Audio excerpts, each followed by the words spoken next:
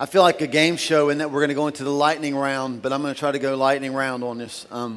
Listen, this is why we print notes out and put them on our website. You can go anytime, thegatheringnow.com, click on current series, and all the outline will be there. You can print it out, so if I skip over stuff, you can go make it a better sermon on your own time. Third week of satisfaction. Listen, something amazing happened on June the 30th, 1859, and there was this huge crowd of 25,000 people that were there to see it. Now, I know in today's culture, 25,000 people, not a big crowd, okay? It is a lot bigger than how many live in Albemarle. But back then, June 30th, 1859, that's a huge crowd. And that was the day that there was a famous French tightrope walker. Maybe you've heard of this guy. His name is, let me see if I say this right, Jean-Francois Gravelet. Hey, baby, how you doing, right? Like, that's why the French guys get all the girls, right? Because you just walk up and go, hey, my name is Jean-Francois Gravelet. And the women are like, oh, baby, I'm in love, right? But for preachers like me, the good news is that he's not known by that name. Later, he became known as Charles Blondin, which is a weird thing, but his name is Charles Blondin. And so this is a picture of Charles Blondin. June the 30th, 1859, he became the first person to walk across Niagara Falls. Now, I know you're picturing like Niagara Falls, but it was further down from Niagara Falls. And the rope was 1,300 feet long, 2 inches wide. It took him 17 minutes to get across. At one point, because he was just toying with the crowd, he laid down on the rope and took a rest as he was going across.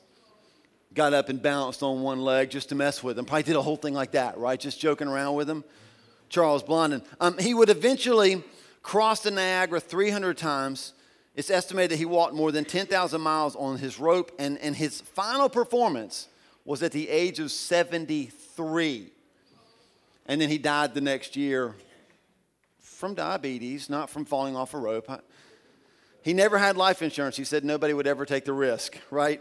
So I guess we could say this. He was capable, wasn't he? He was a good tightrope artist. He was capable, and one could argue that he could even carry people on his back. And as a matter of fact, over his career as a tightrope artist, he carried his manager, he carried his son. He would put them on his back, on his shoulders, and he would carry them across the rope and back across. But on that first day, June the 30th, 1859, as the Smithsonian website would record, when he offered to carry a volunteer on that first day, the crowd got quiet for obvious reasons, right? Nobody stepped up.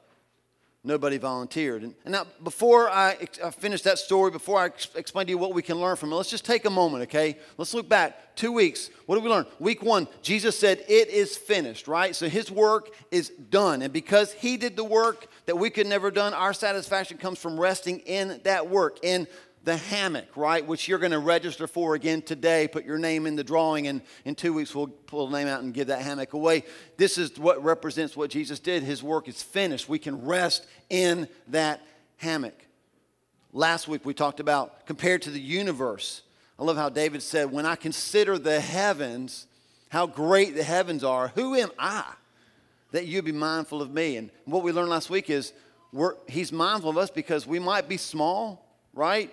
But we are seen and we are safe. Man, we were worth finding and we are worth fighting for. God places value on us, and our satisfaction comes from knowing that to God we're worth that. We can rest in that. But here's the thing, and I'm a permission-giving pastor, right? So I hereby grant you permission to hate this message, okay? Is that cool? You can hate it because the last 2 weeks are a little bit theoretical. Right? We can all go, amen, brother, I'm resting in the hammock. Sweet. And we can't really argue. Maybe you are, maybe you aren't. But today's not theoretical. Today's practical. Because today what we're going to find out is that we've been provided for. We are provided for. That's a fact. We have a God who provides for us. And the only true test about whether or not you believe that you're provided for is what you're doing with your resources. And that's not theoretical. Can I get an amen? Right? Like, the test for that is, show me your checking account statement. Show me your debit card receipts. I would say show me your checkbook, but what's that, right? We just have to look and see, like, where do we put our time and our treasures and our talents? And that's where we start to find out, do we really believe that we can rest in a God who provides? Just make sure you get that connection. So 25,000 people are cheering, half presumably on the American side, half on the Canadian side, as Charles Blondin makes his trip across and his trip back. They're cheering. They're going crazy. You're probably yelling out stuff that we would scream out. You're the man, Charles Blondin. You're the man. What a beard. I don't know if he had a beard or not. It didn't happen in November, so probably not. But all the cheering stops when he says, hey, get on my back. I'll take you across. That's where we are.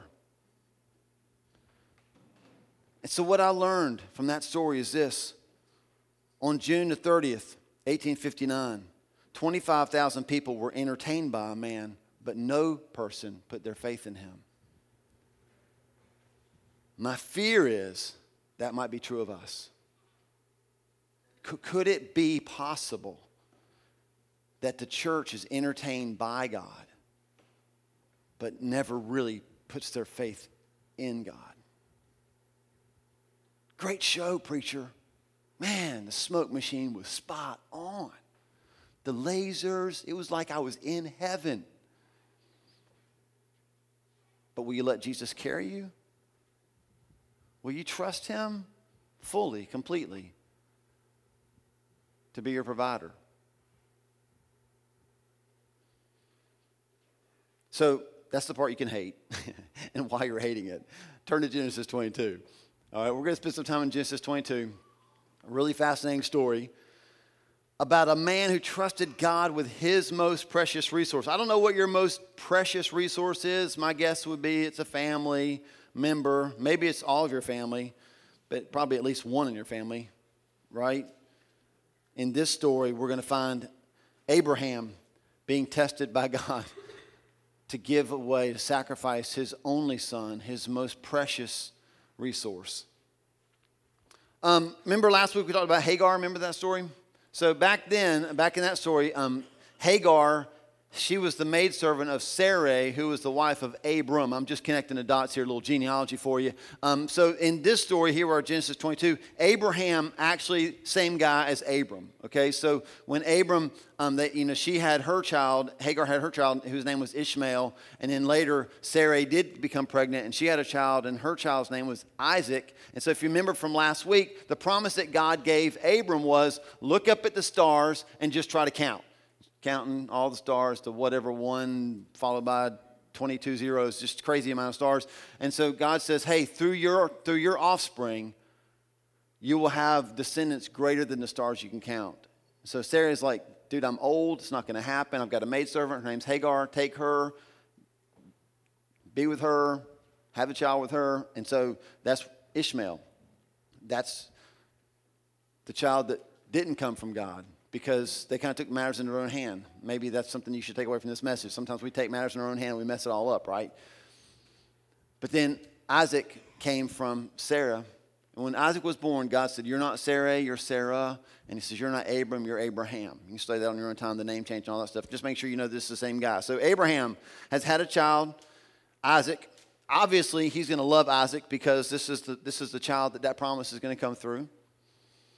And so God, everything's going great until God shows up in the quiet time. Have you noticed that in your life? Everything's going great until God shows up in your quiet time, right? And you're like, God, shh, it's quiet time. God has a way of talking loudly in quiet times. It's crazy. So Abraham's having this time with God, and God speaks and says, Abraham. And he says, here I am. Then God said, take your son, your only son Isaac, whom you love, and go to the region of Moriah. Sacrifice him there as a burnt offering on one of the mountains I will tell you about. Listen, this is a weird story, okay? So I want to make sure, just to give you a spoiler alert, Isaac is not going to die. Okay, if this is a new story to you, you're kind of new to the Bible, right away you're kind of going, this is a weird story because God just told a man to kill his son. I know that depending on what age your children are, there are times that you think maybe I'm going to kill you. or you might actually say out loud, I'm going to kill you. It tends to happen in the double-digit years. But we wouldn't actually do it, would we? So what I want you to see is this is not theoretical. God is saying to Abraham, and he's really driving it home, take your son, your only son, the one you love, and kill him. I don't even know what you say with that. Does he go to Sarah? Got a word from God. You tell your friends, I've been praying to hear God's voice. I finally heard God's voice. What did he say? Kill my son. I mean, what do you do with that? Right? So before you get all jacked up on like God's method here, and it is a strange method, I want to make sure that you get this, okay? We're not going to read the whole chapter. I'm going to give you some highlights. What I want you to take away from this is this story in Abraham and Isaac, this story is dripping with trust, okay? So right away, here's why you're going to struggle a little bit today, and I'm going to struggle a little bit today while we look at this, because trust, it's like we're going to start making some value calls about are we trusting or are we not trusting God. This story is all about trust, okay? Let me just walk you through it. First, let's talk about the trust of Isaac. Depending on if you went to Sunday school or not, when you read this story, you picture in your head a father, right, holding the hand of a little bitty small child about 3 or 4 years old. But he wasn't 3 or 4 years old. Now, we don't know exactly how old Isaac was, but we do know he wasn't a boy. The Bible tells us just a couple things you can jot down. In Genesis 21:8, it says that Isaac had already been weaned. In Genesis 21:34, it says that Abraham had stayed in the land a long time. And then our first verse in chapter 22 says, and sometime later, God told Abraham. So there's a lot of time going on. We know from the story that Isaac carried the wood for 3 days. So he's old enough, big enough, strong enough to carry wood for 3 days, hiking to a place where he'll be sacrificed. Josephus, who was a church historian, he said that probably Isaac was 30 years old. Some say 25. But can we at least say this? Isaac is grown enough that he can get off the altar. He can overpower his old father. Hey, dads, remember the first time you played your son and he beat you and you were trying? Remember that? Like, oh, so cute. He beat me, but I wasn't really trying. Remember the first time you lost to your kids and you couldn't use that excuse? Like in your head, they're like, oh, Dad, I'm so sorry I beat you. You're like, that's all good, man. It's like you're telling them you weren't trying, but on the inside, you're like, dang, he just beat my butt. I can't beat my kids anymore, right? Like you get it. Like Isaac could overpower his dad. You've got to see that. This is not a dad picking up a 3-year-old, wrapping him up with rope and putting him on an altar. This is a man taking another man and telling him God's going to provide, but for right now, I'm tying you up and putting you on here, and I'm putting these sticks around you, and I've got a knife. And listen, Isaac was willing. Isaac trusted his father. Just like Isaac trusted his father, Abraham put his trust in his God. He obeyed. He went right away. Early the next morning, it says in verse 3, Abraham got up and saddled his donkey. Early the next morning. He didn't sleep late. He got up early to obey God. It's a 3-day journey, which means that there were 3 mornings that he woke up and could have turned around and gone back, but he didn't. This is dripping with trust. He trusted God to allow Isaac to come back with him. This is a crazy thing. He said to his servants in verse 5, on the 3rd day, he said to his servants, stay here with the donkey while I and the boy go over there. We will worship, and then who's going to come back? We will come back. Like Abraham trusts God enough that either God's going to come up with another plan, right? Or God's going to raise Isaac from the dead, because God's already promised Abraham, like, through your son Isaac, I'm going to make you you're going to have descendants you can't even count. So he's like, hey, y'all wait here. Me and the boy are going to go off and we're going to worship, and then we will come back. Abraham still trusting God. And then he followed through on the sacrifice enough that an angel believed he was really going to kill Isaac. Verse 12. Well, let's back up. Verse 9. When they reached the place God had told them about, Abraham built an altar there and arranged the wood on it. He bound his son Isaac, grown son Isaac, big man Isaac, and laid him on the altar on top of the wood. And then he reached out his hand and took the knife to slay his son. But the angel of the Lord called out to him from heaven, Abraham, Abraham. Here I am, he replied. Interesting that his response here is the exact response he had in verse 1 when God spoke to him originally. Do not lay a hand on the boy, he said. Do not do anything to him. Now I know that you fear God because you have not withheld from me your son, your only son. Something about the way that Abraham grabbed the knife, surely he wasn't like, it wasn't that. Something about the way he grabbed the knife and the way he raised that knife up and the way he was coming down was enough to make that angel realize, whoa, he's like serious. He's going to do this. He stopped him. So now I know that you won't withhold your only son, your most precious resource. So what happens as a result? Three things. Abraham gets a ram, not a Dodge Ram, but just a ram. He gets a ram, God gets a name, and Isaac gets his life. Okay, here it is. Abraham gets a ram. Abraham looked up, and there in the thicket he saw a ram caught by the horns. He went over and took the ram and sacrificed it as a burnt offering instead of his son. So Abraham called that place, the Lord will provide, Jehovah Jireh. It's the only time it's used in the whole Bible. So last week we found Hagar, right? She's forgotten. She's like we talk about the scale is small, right? Like you got big people, small people, and then she's somewhere in negative numbers. And she got to name God. She's not forgotten. She's seen by God. And Jennifer mentioned that name, El Roy. She said, you are the God who sees me. It's crazy how people get to name God, isn't it? And here Abraham gives God a name. He says, I call this place Jehovah Jireh. The Lord will provide. And Isaac got to live. Win, win, win. So Abraham gets a ram, God gets a name, Isaac gets a life. And so here's what I want you to get. I really want you to get this. The Lord will provide. Everybody say will. He will provide. He will provide. Not might. He will provide. And if this story is not enough, there's a great verse in Philippians 4:19. You've probably seen this on plaques, hanging on people's walls in their houses.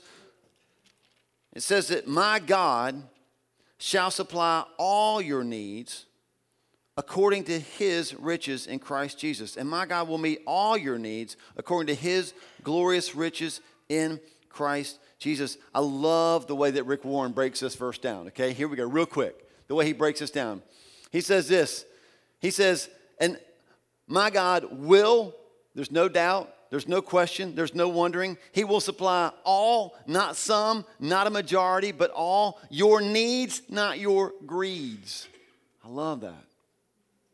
My God will supply all your needs according to his riches. I love how Rick Warren says it. He says, this is not based on your assets, but on his resources.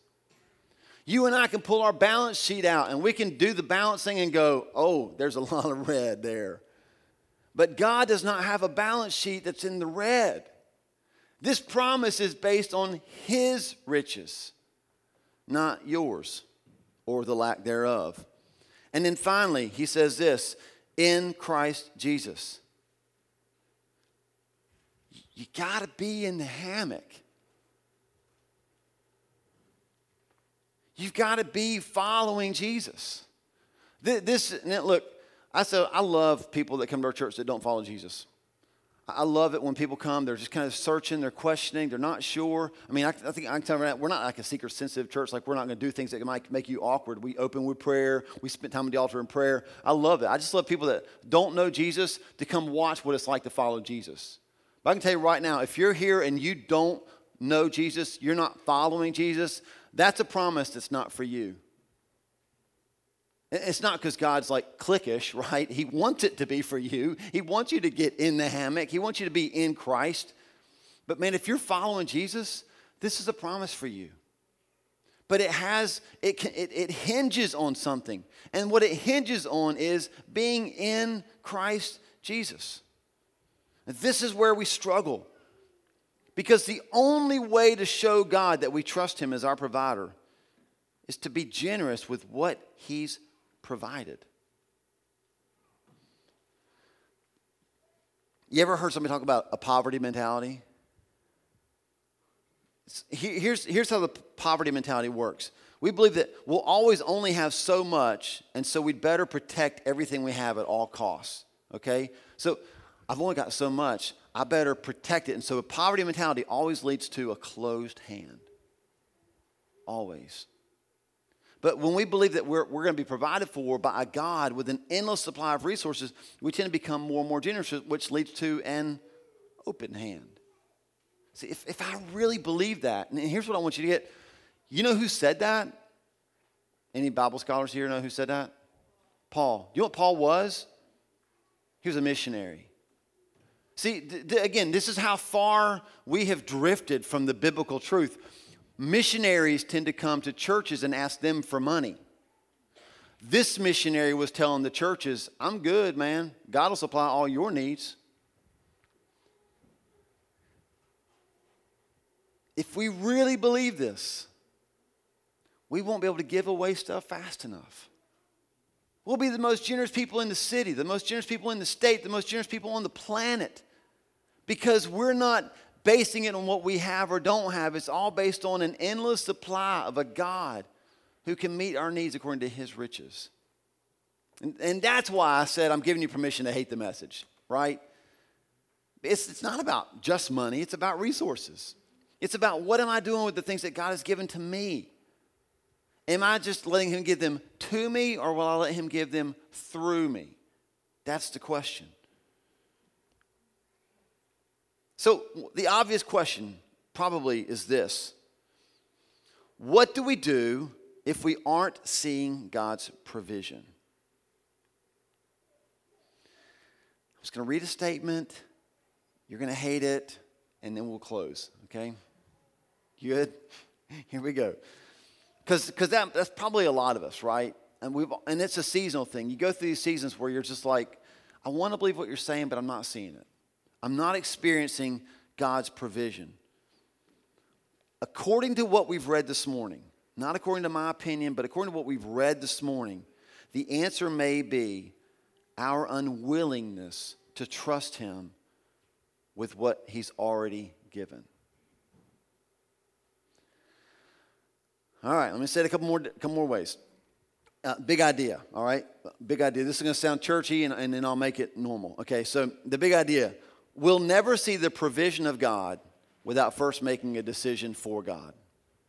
We'll never see the provision of God without first making a decision for God. This is what we saw in the story of Abraham, right? Abraham, God says, go and sacrifice your son. And as they're walking on the 3-day journey, Isaac turns to Abraham and he says this. This is crazy. We've got the fire. We've got the wood. We've got the rope. We don't have a sacrifice. God could have magically provided a ram at the bottom of the mountain, and they could have both walked up in total peace. But when did God provide for Abraham? He provided for Abraham when Abraham made a decision for God. I'm going to obey you. I'm going to trust you. I'm going to make the decision now. And that's when God provides. When I was getting ready to leave my job at a church and go on the road to speak full time, I was saying goodbye to a salary, and I was saying hello to nothing. That's always fun, isn't it? It'll be okay, honey. Trust God. And so in my wisdom, I prayed and I said, okay, God, some of you have heard the story, but it's just too good not to tell again. I prayed, it's like, okay, God, show me 3 people that you want me to have lunch with that can help finance what I'm about to do. So I prayed, and I don't know if God gave me names or not, but I thought of some names, and ironically, they all had money. So I went on the first lunch date, right? And so we're sitting in this restaurant with a person that I knew probably loved me and would maybe help out and would be sympathetic to the cause. And I made sure I talked about my kids a lot and how they like to eat food and all that stuff, right? And so it came time for the big ask. And if you're in sales, you know that's the moment when you're just like, swallow hard and go. And so I said, listen, in all honesty, the reason I have you here is because I prayed and I asked God, give me 3 names about people that maybe could give, towards what I'm about to do. And I know I'm hearing God. And so I'm just in my head, I'm thinking like, if I could just have $30,000, so I'll just divide that by 3. And so I just said, I really I'd like to ask you to donate to donate $10,000 to me. And I just sat back and basked in my amazing ask, right? You know, so he said to me words that changed my life. He said, "Well, Paul, let me tell you this. I've watched you grow. I've watched your ministry. I have no doubt that anything you do, God will bless and succeed. It'll be a success. But I think you've got this backwards. I think you're supposed to take the step of faith first, and then God will provide." I don't know what you would do. I mean, we were sitting in Applebee's, and it got really quiet. And so I just repented to the man. I said, "I'm sorry. I think you're right. I hate that you're right, but I think you're right." See, I was looking for the provision of God without ever making a decision for God. That's not how it works. He calls us to trust him, and it's in the trusting that he provides. See, I told Phil, there's no altar call today, because the altar call today is, there's the offering box. And it's not because I need money. I don't need money. God doesn't need money. But man, he needs people that can trust him with his resources. So there's an offering box. Nurseries 3 doors down to the right. Greeters meet there in the morning. I mean, like, there's so many places to invest your time and treasures and talent. The only question is, do you trust God? That if you'll take the step for him, he'll then provide for you. Abraham did.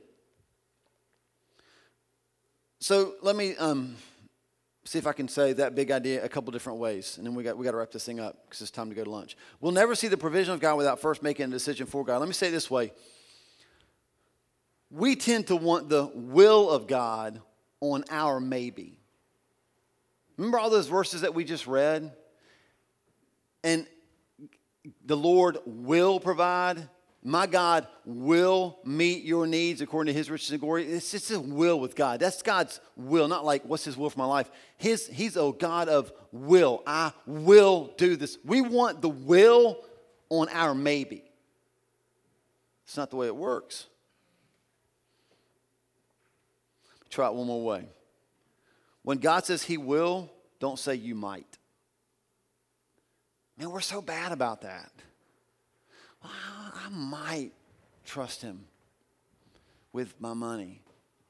I'm going to test it with $1 first. Right? It's crazy. It's crazy. Just so you know, it's not about money. When Parker and Will were 3, I said no to my dream job because I always wanted to be famous. And so I always wanted to speak in front of large crowds so that they could be wowed by my ability. I mean, Jesus gets all the glory, of course. And so when they were 3, I got a phone call from a man who said, "We'd like you to be over all of the youth ministries in North Carolina. It'll involve traveling a lot. You'll be speaking a lot to a lot of people." And I'm just listening going, "God, this is amazing. Like, this is it. This is it. For your glory, God. For your glory. All for your glory. This is it." And we prayed about it, and I said no. Because I just felt like I can't do that. My kids are 3. I'm going to miss my kids growing up. I don't know if it's the right time for me or for my family. And so we said no. And I knew at that moment it was my Isaac. That was my Isaac. Was I willing to sacrifice the dream job to do what I knew God had called me to be as a faithful husband, as a faithful father? We knew within a year that I'd made the right decision because Wendy got pregnant with Sydney, and I would have missed all that stuff. And now here I am, having gotten to speak on the road for 5 years, plant a church 4 years ago. I get to speak to a huge crowd by my standards 2 times every week. I'd say that the Lord has provided for me. But it's because at some point you got to take a knife to your dream. You've got to be willing to sacrifice your time and your treasure and your talent. And I would be a horrible pastor if I didn't at some point tell you that. It's not enough to applaud the tightrope artist as he goes back and forth. You're the greatest, you're the best, you're fantastic. And be entertained by him, but never put your trust in him. It's not enough for you to come here on Sundays and be entertained by God, but never trust him.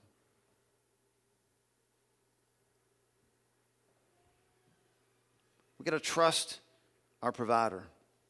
And how do we do that? With our resources. How do we trust God with our resources? There is no other way but to give our resources. There's just no other way. To give our time, to give our treasures, to give our talents. Let me close with this passage of Scripture, and then we'll pray. Proverbs chapter 3. Proverbs chapter 3, verses 9 and 10 says this. And again, I know when I read it and you read words like wealth or first fruits, I mean, it's so easy to think money, okay? And that's part of it, but just think resources, time, treasure, talent. Honor the Lord with your wealth, with the first fruits of all your crops, and then your barns will be filled to overflowing, and your vats will brim over with new wine. Like, I like the new wine part, right? Okay, I'm all into that. Honor the Lord with your wealth, with the first fruits of all your crops. You got to decide to honor him first with what is already his. Malachi says, test me in this. Test me in this and see if I'll be faithful. If I will not throw open the windows of heaven. And I know if we had time, we'd go around the room. I know some of your stories and the testimonies that you could tell of putting God first and then seeing God do what he said he would do. We honor God first, and he makes sure that our resources last. We test God in our giving, and he gives us a testimony of generosity. And it's all because of this. Poverty says, my pie is only so big. But generosity says, the pie was never mine to begin with. So opening our hand allows us to give, but it also puts us in a perfect position to receive, doesn't it? From God.